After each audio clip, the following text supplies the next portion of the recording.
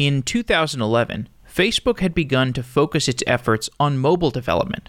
Mobile phones did not yet have access to reliable, high-bandwidth connections, and the Facebook engineering team needed to find a solution to improve the request latency between mobile clients and back-end Facebook infrastructure. One source of latency was recursive data fetching. If a mobile application client made a request to the back-end for newsfeed, the back-end API would return the newsfeed, but some components of that feed would require additional requests to the back-end. In practice, this might result in a newsfeed loading partially on a phone, but having a delayed loading time for the comments of a newsfeed item. GraphQL is a solution that came out of this problem of recursive, latent data fetching. A GraphQL server provides middleware to aggregate all of the necessary information to serve a complete request. GraphQL connects the back-end data sources and federates the front-end request across these different data sources. GraphQL was open-sourced in 2015 and has found many uses in addition to simplifying back-end data fetching for mobile clients. Today, GraphQL is used by PayPal, Shopify, Twitter, and hundreds of other companies. Lee Byron is the co-creator of GraphQL, and he joins the show to tell the story of GraphQL and how it fit into Facebook's shift to mobile. We have new apps for Android and iOS. These apps are a great listening experience for Software Engineering Daily. They include all of our old episodes, they're categorized, there's related links and greatest hits, and social features. You can comment on the episodes and discuss them with members of the community, including me. I will be discussing and commenting on each episode that gets published in the Software Daily app, and you can join the discussion as well. You can also get ad-free episodes using our app. You can go to softwareengineeringdaily.com/subscribe and skip all the ads. Also, the company I'm working on is Find Collabs. Find Collabs is a place to find collaborators and build projects. And right now is a great time to start a project because we're having an online hackathon with $2,500 in prizes. We've got all kinds of cool engineering prizes. If you want to find the details of that hackathon, go to findcollabs.com/open. And I would love to see your projects. I'd love to see whatever you've got to post. And with that, let's get on to today's episode.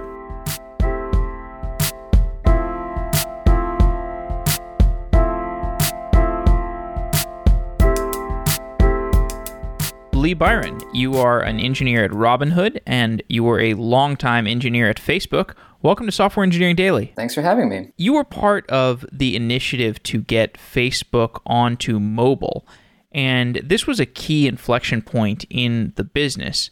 Some people may not remember, but there was a time when Facebook was only used as a desktop web application.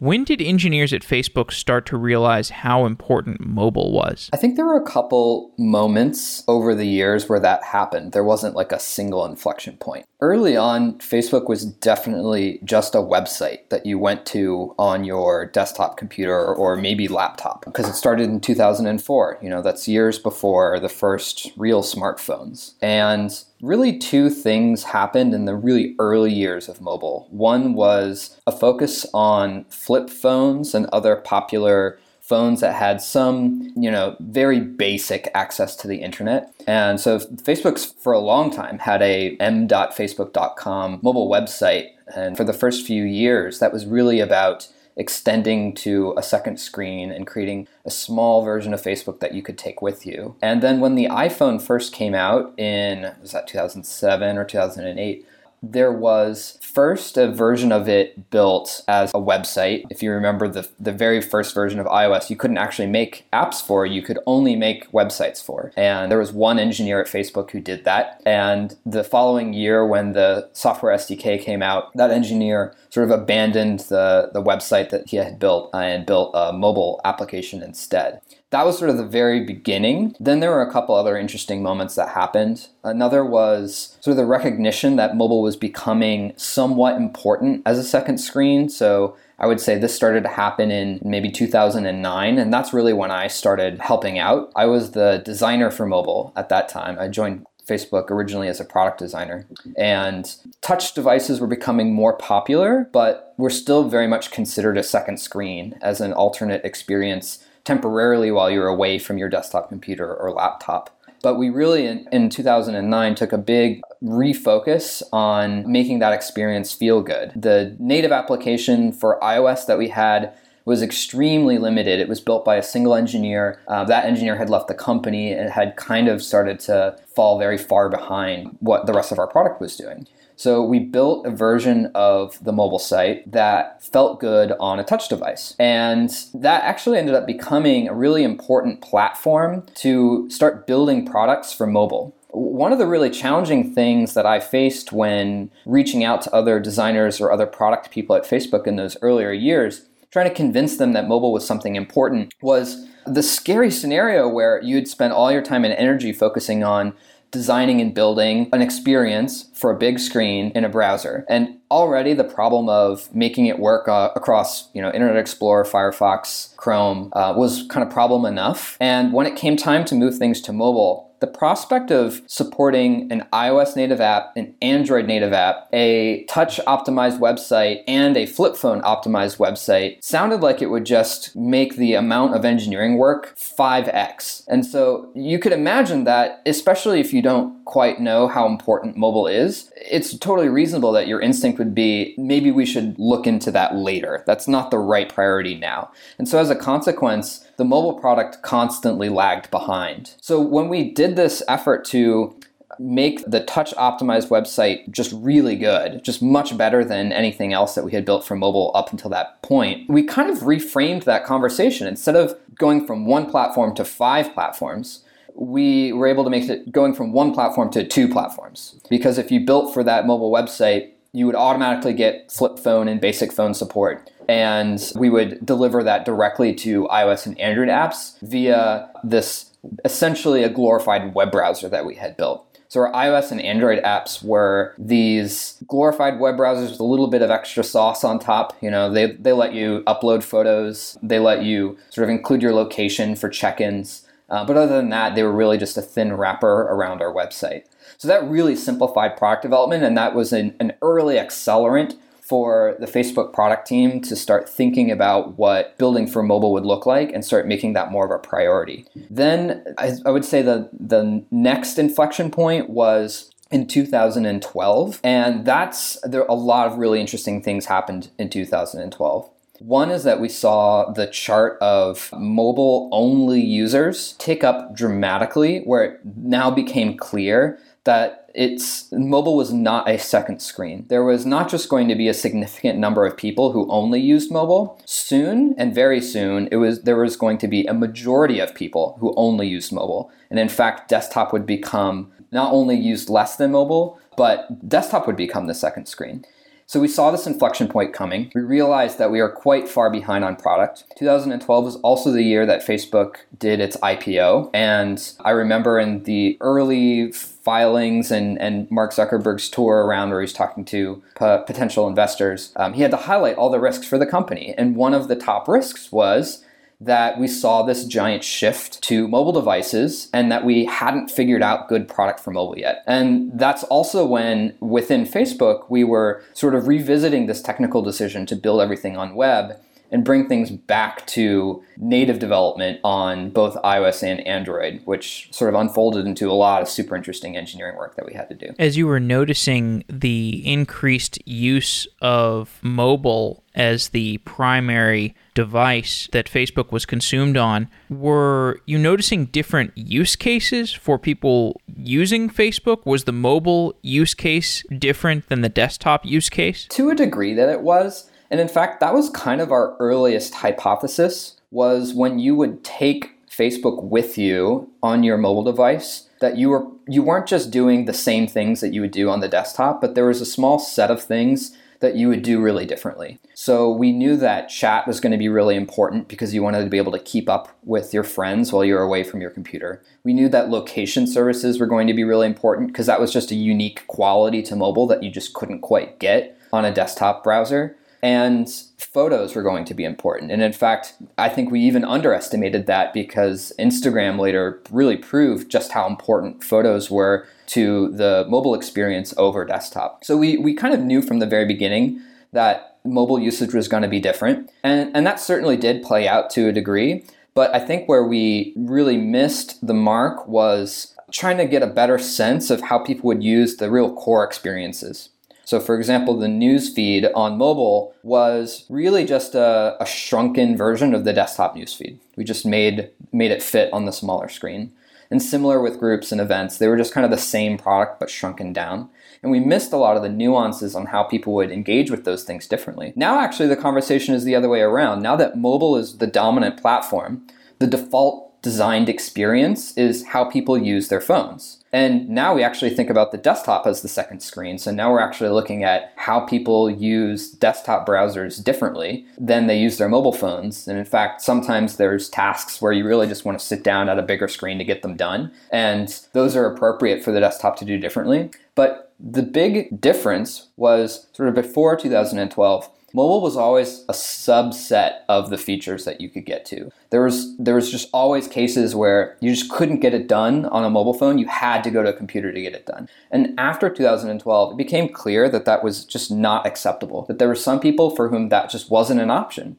So the mobile experience had to have all features, and the desktop browser could just sort of extend and augment those to do things that the desktop itself is good at. The first effort to solve Facebook for mobile was this HTML5 solution. What were the deficiencies of the HTML5 based approach to Facebook mobile? There were definitely pros and cons to that approach. As I was talking about before, the real benefit was that it unified all the platforms. And that was the dream, just to dramatically reduce the amount of work. And in fact, we ended up having this phrase that turned into, sort of a bad language, which is write once, run anywhere. And now anytime anyone hears that, a red flag immediately goes up because that approach just didn't work. The reason that it didn't work, the deficiencies, were really the technology on mobile browsers in particular. I don't think there's anything inherently wrong with the web platform or HTML as a technology. And in fact, a lot of the UI tech that we've built on top of the web has extended itself into the mobile domain really well. I think React as a pattern has both extended itself into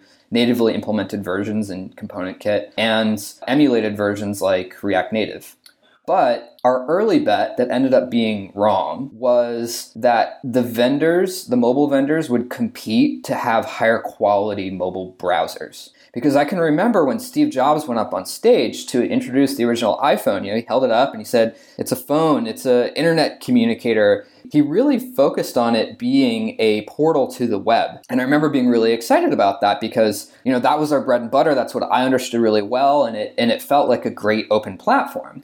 And then later when Google acquired Android and started really investing in Android, we thought, hey, Google builds Chrome. Google's a web company. They're going to try to compete with Apple on having a much higher quality browser. And Apple's going to be forced to compete and continue to improve their browser as well. And we really hoped to see this future where developers would build websites as web applications, and Google and Apple would compete with each other to see who could run those things better. But boy, were we wrong. I mean, first of all, the Android team had the worst browser out of all. We didn't really understand the divisions within Google between the Android team and the Chrome team. And while versions of mobile Chrome later appeared, and these days, the Android browser is actually quite good, and it is actually Chrome-based. For years, the version of the Android mobile browser was just years behind desktop browsers and suffered from critical bugs, which meant there was no competition pressure on Apple. And then later, as Apple is trying to figure out how to help developers build the best experiences on their platform, they bent strongly in favor of native applications and interesting SDKs to expose and really left mobile Safari to rot. And every year, I think we've seen a real renaissance in desktop browsers over the last 10 years. I really credit Chrome with that, but there's been just a lot of awesome activity out of the W3C and the WhatWG of just introducing more and more super interesting technology into the web platform. But we would see in mobile Safari and Android mobile even worse, just multi-year lags for those technologies to be adopted. And then when they were adopted, they were critical bugs, so we couldn't even use them. And so that just put a huge damper on what we could build in the first place. And then the second was just accepting the constraints of the device. I think we really underestimated just how many clever tricks that the native SDKs employed to get acceptable performance for native applications. So for example, one of the real innovations of iOS in its very first version was this idea of a scroll view where you would take elements of the top of the scroll view that went out of view, move them to the bottom of the scroll view, repaint them, so that as you're scrolling, it feels like you're scrolling through an infinite list of things, and really you're scrolling through the same set of 10 objects where you're just sort of repainting them as they go around. That trick is just not readily available to the web. We tried. We had extremely smart engineers build many prototypes of this exact model, and all of them failed in some respect or in some edge case. And in fact, when they do fail, what happens is as you're scrolling, you sort of fill the graphics buffer up with rendered content on the web until the point where you exhaust all memory on the machine, and then the operating system is forced to kill you. So in the case of the browser, you might see your browser tab freeze up or the browser itself crash. In the case of a natively wrapped application, you would see that browser, or you'd see your entire app crash. And then another issue was JavaScript performance. So in the browsers, JavaScript was accelerated. You would see really fast performance due to sort of multi-stage JIT acceleration of the JavaScript. But because of some security issues, both iOS and Android were very limiting in how they would apply that same acceleration to a native app, because they were concerned that a native app would exploit those things to have bad behavior on the platform. So the just performance of just actually doing business logic was quite a bit slower in these wrapped native apps. So really it played out sort of exactly opposite to how we predicted that it would, which is why ultimately we had to admit defeat and sort of publicly admit that HTML5 was the wrong bet to build a mobile app and start over. Facebook was not the only company to go down this path. There were many people who thought that HTML5 would be good enough, as you articulated. Eventually, most of these companies, if not all of these companies, figured out that they did need to build native mobile experiences for Android and for iOS. And this creates a management question. How do you set up the teams for Android and iOS? What's their relationship to the HTML5 mobile app that you've already built that you now want to deprecate? What's their relationship to the desktop team? What's their relationship to the design team?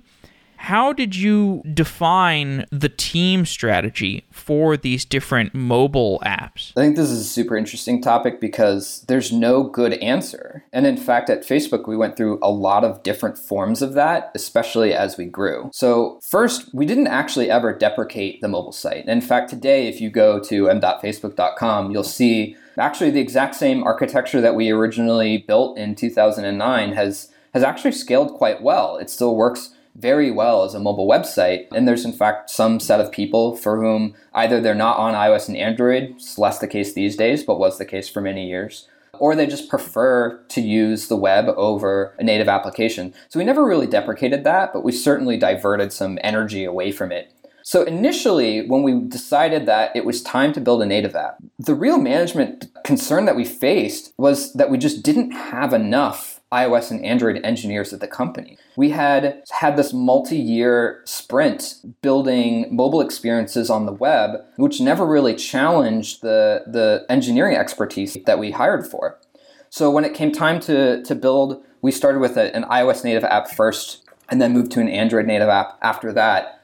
We first really struggled to hire really high quality iOS engineers fast enough because the product surface area was quite large. So we started on just one element of the app.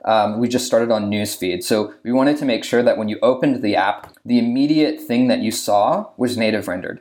And then as you sort of moved through the app, you actually would go back into the previous architecture that we had of the wrapped web view. And actually to this day, there are still some edge pieces of the Facebook app where you'll find yourself in a web view, and you probably won't even notice that you're on a web view because devices are so powerful these days that the kind of limitations we faced in 2012 aren't quite as painful now as they were then. So we built up this iOS team to focus on building iOS version of Newsfeed as kind of like a SWAT team, very specific goal. And then once that was proved to be somewhat successful, the team started to expand to take on more of the application.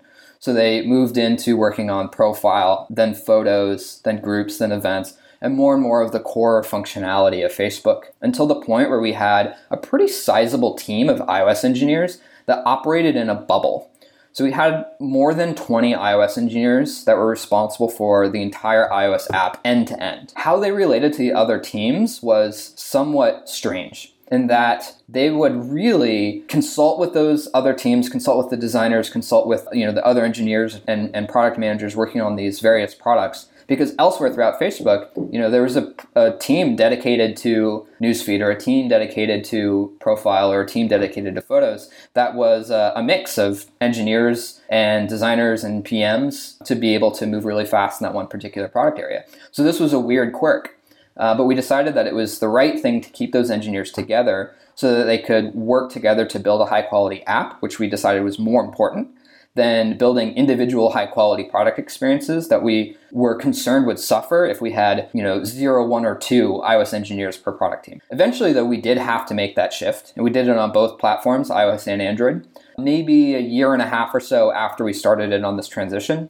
And it actually started in a way that, in retrospect, didn't work quite so well. So we understood that we just couldn't get iOS and Android engineers fast enough. So we decided the next best thing would be to train internal engineers, existing engineers at Facebook, to learn iOS or Android if they were interested in that. And a lot of engineers sort of saw the writing on the wall. They saw that iOS and Android were going to be really important platforms, and they saw that as a huge opportunity for themselves personally. So that was actually pretty successful. And we brought in some external consultants who really did a great job at setting up an education schedule for everybody. And there's these 2-week sort of intensive programs that you could go in to learn.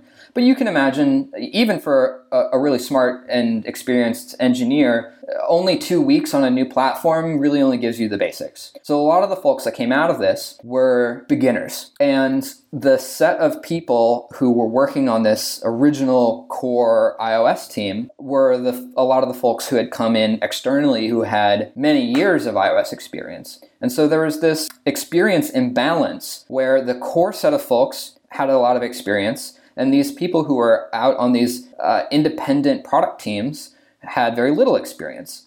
So the next set of problems that we faced from sort of a big picture point of view was how to deal with bugs. So when we're looking at the web platform, bug tracking is very different because you do a release, and the release goes out to all customers immediately. And any bug that happens has a PHP stack trace or a JavaScript stack trace that you can immediately match back to a commit that probably happened sometime in the last couple of days, because Facebook tended to release at worst weekly and typically daily. Mobile, it's quite different. We were releasing closer to once a month, and so there was a huge amount of stuff that could have gone wrong, and it's quite hard to build back a stack trace of a crash and then link that stack trace to an actual commit that went in that caused that bug. So typically what happened is there were more and more of these inexperienced iOS and Android engineers throughout the company building products. They would introduce bugs. Weeks later, those bugs would get shipped out in a build. Customers would face those bugs. We would see crash reports or complaints. And because there was no way to sort of divvy out those issues to the various product teams, because it wasn't always immediately clear just looking at a stack trace, those would go to that core iOS team, which ended up being this toxic relationship, right? Because you have this set of really experienced folks who used to be focused on building all of products, and now they're really focused on building the network layer and the data layer and these sort of core infrastructural pieces that are shared across all of these teams. But really now they're focusing on fixing bugs. That's not what anyone wants to spend all of their engineering time on. And so they start to be upset with all of these other engineers. They point blame and they say, oh, these inexperienced engineers are causing all these bugs and we have to fix them. This sucks. So we tried a lot of different things to solve this problem. we had this core team start focusing on building tools to help better identify, blame, commits responsible for these bugs. But ultimately, the right thing was to just blow up that central team and send experienced engineers out to each of these individual product teams. And luckily, by that point, we had hired enough iOS and Android engineers, and we had trained enough iOS engineers internally that each of the core product teams could have sort of enough of iOS or Android specific engineers that they could sit next to somebody that had the kind of expertise that they had, and they ended up in healthy teams. But man, it was a rough go from the very initial foray in around 2012 until we had sort of healthy teams that had per technology product teams. That was really 2015. Your experience building the early mobile applications for Facebook, this led to discoveries of constraints on mobile applications due to connectivity, due to device speed. What were the constraints of developing a complex mobile experience back in those days when we're talking about middleware and back-end infrastructure? There were a ton of constraints. There was constraints all the way from the front end to the actual built software to the release process to how we talk to the network. Every single one of those introduced new constraints that were new to Facebook as an engineering and a product organization. From the front end, I already talked about some of them, on the web platform being very limited in terms of what we could render. A problem that we faced really quickly as we shifted to native applications is just accepting the size of the product. Facebook does so many different things. And most of the web product, all of the business logic happens on the server. The server sends back out HTML. These days, we talk a lot about building web apps and having very rich web clients. But that's a pretty new phenomenon, especially in 2012 and before. Only small amounts of JavaScript were sprinkled on the page to add interactivity. Most business logic across most applications, including Facebook, were on the server. Moving to mobile apps really shifted that equation, where all of the business logic had to be on the client in order to be snappy and responsive. But that also meant that building all these products meant a many megabyte sized file. Knowing that people would need to download all of these megabytes in order to upgrade their applications alone was a constraint. There's a constraint that both iOS and Android place on just the maximum possible size of a binary that it will load into memory to run, which we faced multiple times. There was limitations on the Android platform in particular about how many different classes and class methods that you could have in a built application. We actually had to build brand new technology from the ground up on top of the Android platform to allow us to go past those limits. So we sort of constantly rode the edge of what the biggest application could be. And in fact, I think I remember a conversation with an Apple app reviewer who was reviewing the Facebook application, who had some insight into a lot of applications across the market, and let us know that Facebook was not only the biggest app in the market, it was bigger than any internal apps at Apple, and that included Launchpad, or Springboard, which is the actual sort of the equivalent to Finder on the Mac, right? It's the thing that runs, it's the UI for iOS, which is super sophisticated, and the Facebook app is actually even bigger than that. So we were really giving Apple some the other side of the constraint, and they ended up actually building little bits and pieces of iOS to help the Facebook app load correctly. So those were constraints. And then as we talk about the network, we felt a little pieces of this as we moved to mobile web. But when we're on desktop browsers, you're on Wi-Fi, or you might even have a hardline connection to the internet. And even on pretty crappy Wi-Fi, you're still talking about, you got to hop from your laptop to the Wi-Fi hub within 100 yards. And then that's got a wired connection to the internet. And even if it's a crappy one, your latency is going to be decent and your speeds are going to be okay. And when we moved to the mobile web, we started to interact with 3G networks. And 3G networks have pretty poor upload and download speeds, but really the pain point is latency. When you want to make a connection, the latency can often be over an entire second, and that's for a single round trip. And when you're talking about the network, you have to think about the actual network protocols that are going on. And Facebook at that time was just nearing the end of a transition to HTTPS, and that requires a TSL handshake, which has multiple round trips back and forth, and that can alone take multiple seconds. So you're talking about, in mediocre or poor conditions, a page load time of 15, 20, 35, 40 seconds in the worst possible cases. And that's just for loading a web page where you just need to download HTML, maybe a couple JavaScript files. For mobile applications, we saw that performance get even worse, because as we shifted business logic from the server to the client, that meant that data needs, which previously were entirely encapsulated on the server, where the business logic would say, okay, I need a user object, okay, I need a newsfeed object, okay, now I need a photo object. All of those transactions happened on the server where they were very fast. But when you move that business logic from the server to the client, now those data accesses have to go over the 3G network. Each one of those is a round trip to grab a particular object. And now we're not just talking about loading an HTML file and a couple JavaScript files.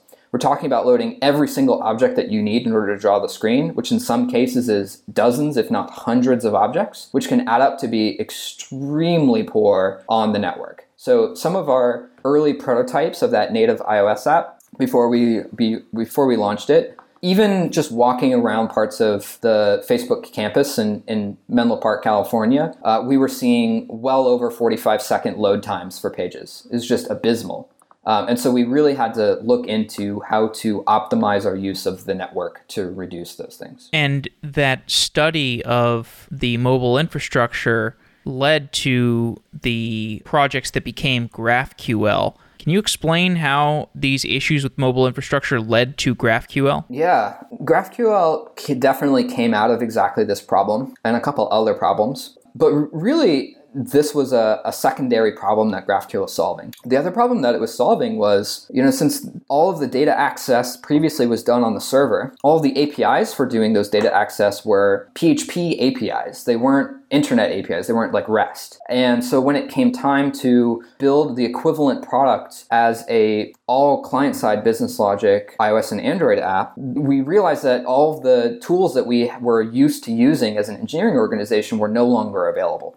And in fact, it was kind of even more interesting than that, because the set of people who were really building this new iOS app were really new to Facebook, because like I was talking about before, we didn't really have that many iOS engineers. So we got started on this project after having a couple really key hires join the company. So we had a lot of folks who were pretty new to Facebook and really were given a lot of license to operate in a bubble and just work as quickly as they could. And so when it came time to finding data, they just kind of looked around to see what they could find, and they found themselves a newsfeed API. And so I remember when they came to me with the first prototype, and it worked pretty well. It was loaded decently fast. It scrolled smoothly, but it was missing newsfeed stories. As I compared it to my newsfeed on my laptop, there was clearly some pieces missing. And so when I started asking questions, digging into what was going on, they were saying, well, we're actually rendering all of the newsfeed stories that the API is returning. And that's when, I sort of turned flush white for a moment. I was like, wait a minute, what API? Oh, right. Like, where are you getting the data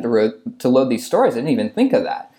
And then they pointed me to this newsfeed API that we had built for external business partners years earlier, I think in 2009, and had really kind of abandoned. It still worked. The business integrations that we had built were still being used to some degree, but no one had really touched it since then, which meant that it was limited to the features of the 2009 version of Newsfeed. And Facebook in that time was going through dramatic product improvements to all of its products, Newsfeed in particular. So by 2012, there was a ton of new capabilities in Newsfeed that API just didn't quite capture. So first of all, I was kind of surprised that it even worked at all. But really, we had to think about what would an API look like that actually did everything that Newsfeed needed to do and sort of fit the model of this over the internet API. We realized really quickly that a REST API wouldn't work. We kind of tried to figure out how to do that. And the critical problem that we faced was newsfeed stories can be arbitrarily complex and arbitrarily nested. And one of the features that we had launched relatively recently was aggregated stories. So we would say, three of your friends are talking about whatever, and then there'd be within that story, three more stories. Or so-and-so commented on so-and-so's post, which is a story about a story. And those things can be arbitrarily deep.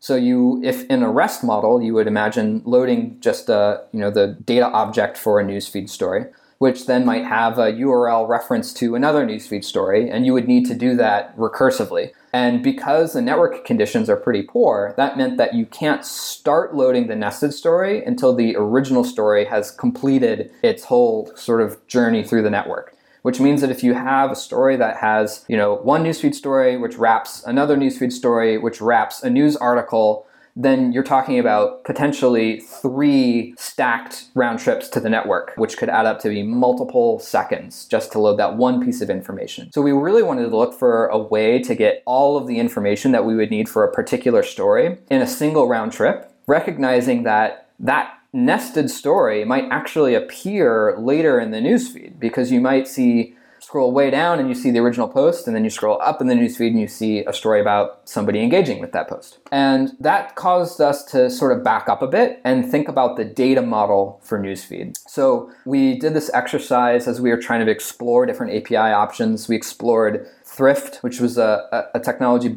originally built at Facebook that's now an Apache project. And so we wrote a Thrift definition for all of the different data objects in newsfeed. We also looked at GraphQL, which is a Facebook API technology that had been built the year prior that allows you to have a SQL-like interface to objects. And we actually built a version of Facebook Newsfeed that used GraphQL, and it was somewhat successful. It allowed us to describe all the data that we needed in a SQL expression and load that in a single round trip from the network. But the problem was that the SQL expression was extremely complicated. Describing recursive joins is already a pretty challenging thing to do in SQL. And that's just one of many joins that we needed to do across, the people writing the post, the news feeds in the post, potential attachments like photos and events and groups in the post, and events and groups could have their own sort of metadata attached to those. And so the SQL expression that we were using ended up being, I think, like many hundreds, if not well over 1,000 lines, and was really hard to read and hard to maintain. So that was kind of a dead end as well. So that led us on sort of trying to figure out what to do next. And one of my colleagues at Facebook, Nick Schrock, was partly responsible for having built GraphQL. He was also the critical person responsible for these PHP APIs for data access, and was aware of sort of some of the problems that we were facing in mobile and APIs, and had actually built this prototype. He called the prototype Supergraph, and it was the very first form of it was almost akin to taking like literal PHP code and writing it like a string on a mobile app, and then sending that string up to the server. Now, it definitely wasn't just evaling PHP code. That would be dangerous. But, we were taking a lot of inspiration from what the actual underlying PHP data access API looked like, and trying to figure out what the simplest version of that syntax could be on a client. And that was really interesting. It borrowed from this idea of using syntax to do an API request from GraphQL. But rather than using SQL, established language, we were sort of now in the space of exploring our own language. And I thought that was a super interesting idea. I really was really excited to help on that. And so I took the Thrift definitions that I had been working on, and then worked with Nick on this prototype. And then because we were working on newsfeed in particular, we needed a newsfeed expert. And so the third co-creator of GraphQL is Dan Schaefer, who was really the most broadly knowledgeable newsfeed engineer at the time, who was excited about helping us with this as well. So Dan made sure that all of the newsfeed APIs fit the sort of internal data access model that we needed. And Nick helped expand his prototype, and then I helped make sure that that prototype expanded to actually match the needs that their mobile app had. So all of that worked together, sort of in a very rapid couple of months, turned into the first version of GraphQL that helped solve both of those two problems, both how to load all the data that you needed over the network to avoid all of the latency and slow network problems, while also sort of describing this like multi-nested join and recursive data structure that was the super complex newsfeed. Facebook was at the leading edge of dealing with some of these problems, but it was far from the only company. Amazon was dealing with these problems. Netflix was dealing with these problems. Basically, any company that was trying to make the shift to mobile and deal with some of the other trends that you mentioned were dealing with this problem, and they all were able to see eventually that GraphQL was a great style of solution. And that's partly because Facebook started releasing big open source projects like GraphQL. GraphQL was open sourced around the same time as React and some other open source projects, and there was a real push to have open source be part of Facebook's strategy. Why did Facebook start releasing big open source projects? There's a couple of reasons. And really, it boils down to a couple of key people within Facebook who believed in it. So Facebook's actually long had a relationship with open source way back to its early days. Mark Zuckerberg spent a bunch of time contributing to Memcached in 2004 and 2005 when trying to scale Facebook to at that point, millions of users. And Memcached needed to sort of change in important ways to support that.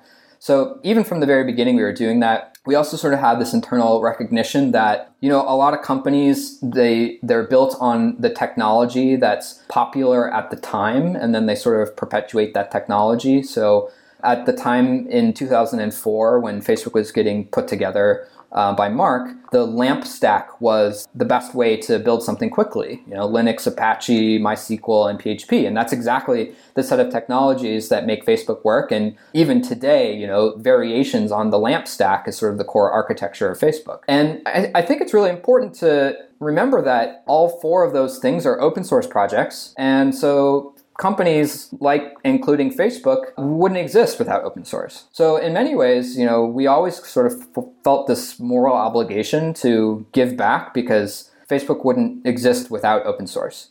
So in the early years, we had to balance contributing to open source with other internal priorities. And when you're a small company, it's hard to turn to open source and spend a lot of time because it really does take quite a lot of effort. But there were plenty of projects that were really early open source projects, even sort of predating GitHub, including Thrift. Thrift was open sourced, eventually became part of the Apache Foundation, including actually a lot of the work that went into that very early version of iOS. There was, it was called the 320 library, and a lot of really early iOS engineers actually used the 320 library that was a Facebook open source project, and that was in 2007 and 2008.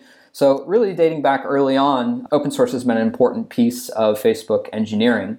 But I think as Facebook started to get big enough that rather than just focusing on the product problems in front of it, it could start looking at slightly bigger pictures like, what is the right way to build a good web application? And what is the right way to make high quality JavaScript UI? And we were sort of starting to address these problems from first principles because we had such a huge number of engineers at the company building products that any sort of incremental improvement to those problems would be really leveraged in the impact that it would have across all those engineers. So that's when we started investing in a lot of the projects that would ultimately become open source. I think another important piece, there's certainly open source projects across all of Facebook, but I think a lot of the folks in the front-end community in particular who see important open source projects coming out of Facebook, those open source projects were all coming out of one particular team. That team was run by Adam Wolf. It was called the Product Infrastructure Team. And that team was really charged with coming up with tools, technology, and patterns that would allow us to build higher quality products faster. And that's the team that's responsible for React, GraphQL, Yarn. It was the team that contributed in on Babel and when Babel became temporarily a Facebook project, when Sebastian joined it, it was part of product infrastructure. And so really that set of people is not particularly big, but because of, sort of cultural leadership from Adam, who always supported any effort to open source things, we really kind of got behind that. I think a lot of the open source efforts at Facebook were not always well received or not always paid attention to even until React. I think React was the inflection point. A lot of people looked at Facebook engineering as a little bit of a clown show, especially after we didn't necessarily set the best reputation for ourselves with our foray into mobile. The best engineers in the industry didn't see Facebook as the holder of all the best ideas. And in fact, we often got laughed at in conferences, sometimes for good reason. And so when we launched React, React went through its own sort of interesting first couple of years within Facebook before it became an open source project. But when it was open sourced in 2014 or 2015, I think, it was not well received at all. Early criticism of JSX as a syntax, complaints that it was billing itself as reactive programming, but it was a poor man's version of that, if that at all, and just pointing out that there's no way that it could be fast, that it's a bad idea and it should be ignored. And then maybe a year later, people started coming around. They started to realize once they used it, the positive qualities that were there. And I think, now the rest is history. React has left a really important mark on product engineering, even beyond JavaScript now, because its impact on the way people think about iOS and Android product engineering as well. And we saw a ton of extremely positive things happen because of that open source effort over time. Most notably was the shift in the perception of Facebook engineering as an organization, where before people really thought of Facebook engineering as a bunch of clowns who didn't know what they were doing. Now they said, hey, well, if they're smart enough to come up with React, maybe we should pay attention. And that's when a lot of the other Facebook open source projects started to get a lot more notoriety and adoptability. And we really started to attract a lot of extremely smart people. And, I think it was a year or two later that one of the folks who was working on open source at Facebook decided to run a poll, and she polled all engineers that had joined Facebook in the previous 6 months and asked them if they knew about Facebook open source before they joined the company, and if Facebook open source was a significant factor in their decision to join the company. And the answer to both of those two questions was sort of off the charts, way higher than we predicted. It turned out that well over 80% of new Facebook engineering members, not even within the front-end team, just across all of Facebook, well over 80% were aware of Facebook open source projects, and well over 60%, close to 70%, marked Facebook open source as an important reason for why they joined the company. So we started to realize that, wow, not only was React having, great impact on the front-end community, but it was having this outsized impact on Facebook's ability to recruit, to attract great talent, to retain that talent, and to establish itself as a well-known brand. So once we saw that, we started looking at other projects that lined up well between sort of three important things. One being that the team was excited about open sourcing it. They thought that it had a good fit with the community. That we felt that there was clear overlap between internal priorities and community priorities. In other words, that if we were to continue working on things that were important to Facebook, that it would have tangential positive impact to the community as well. And then third is that it would tie back clearly to this recruiting angle, that by doing it, it would have a positive impact on Facebook's engineering reputation and ability to attract good people. And I think that ended up playing out extremely well in a lot of projects, including GraphQL. I think GraphQL actually succeeded well beyond what we thought it would, including Yarn and Jest and a ton of other really important projects. The change to an emphasis on mobile is a shift in the market that could have killed the company if Facebook wasn't paying attention to that shift in user preferences. And Facebook does seem notable for its ability to detect these fundamental inflection points in how the market wants to use its product. Are there any other key inflection points that you remember from your time at Facebook as being formative to your experience as an engineer there? I think that was the most important one. And in fact, I just want to reemphasize what you said, and just, not only was it a threat to the company, it was the threat to the company. And in fact, now in hindsight, it's kind of insane that three of us who are focusing on this crazy bet on GraphQL right at the critical moment where Facebook was in the middle of figuring out got the IPO, we realized mobile was totally messed up. And probably the right management decision would be to take a proven technology off the shelf and run as fast as possible with it. And yet they trusted us and allowed us to dig in and figure out what the right technology was, even if it cost us a couple extra months on the path. And I think that played out really well. GraphQL ended up serving Facebook for years and still does. But it's really true. It's that shifts between platforms has killed other companies, and it came very close to killing Facebook. And I think we pulled it around just in the nick of time. I think other inflection points that have been really sort of formative to Facebook that I've witnessed are the shift to a sort of a multi-app platform. This initial shift from a web-based app to a native app really still focused on Facebook being a single icon on the screen, a single destination. And then once you open that, then you were in the land of Facebook and you could do things. And there was some relatively early pressure to break that into pieces. To have, I think the most successful version of that was the separate Messenger app. And there was a lot of tough internal conversation about whether that was the right thing to do. People were nervous that if you would move the app out, the just raw fire hose of attention that newsfeed got strongly benefited all these other products, and people were concerned that they wouldn't be able to stand on their own. But we saw this shift coming of applications, especially mobile applications, feeling like lightweight, single-focused utilities, and started to shift in that direction. And in some cases, actually shifted a little bit too late. I think in one case, we were working on folding photos out of the app, and there was this relatively short-lived app called Facebook Camera, which was really a competitive take against Instagram. And it did okay, but not super well. And that was part of the impetus for the Instagram acquisition. As I remember, it was this realization that Facebook Camera was just getting creamed,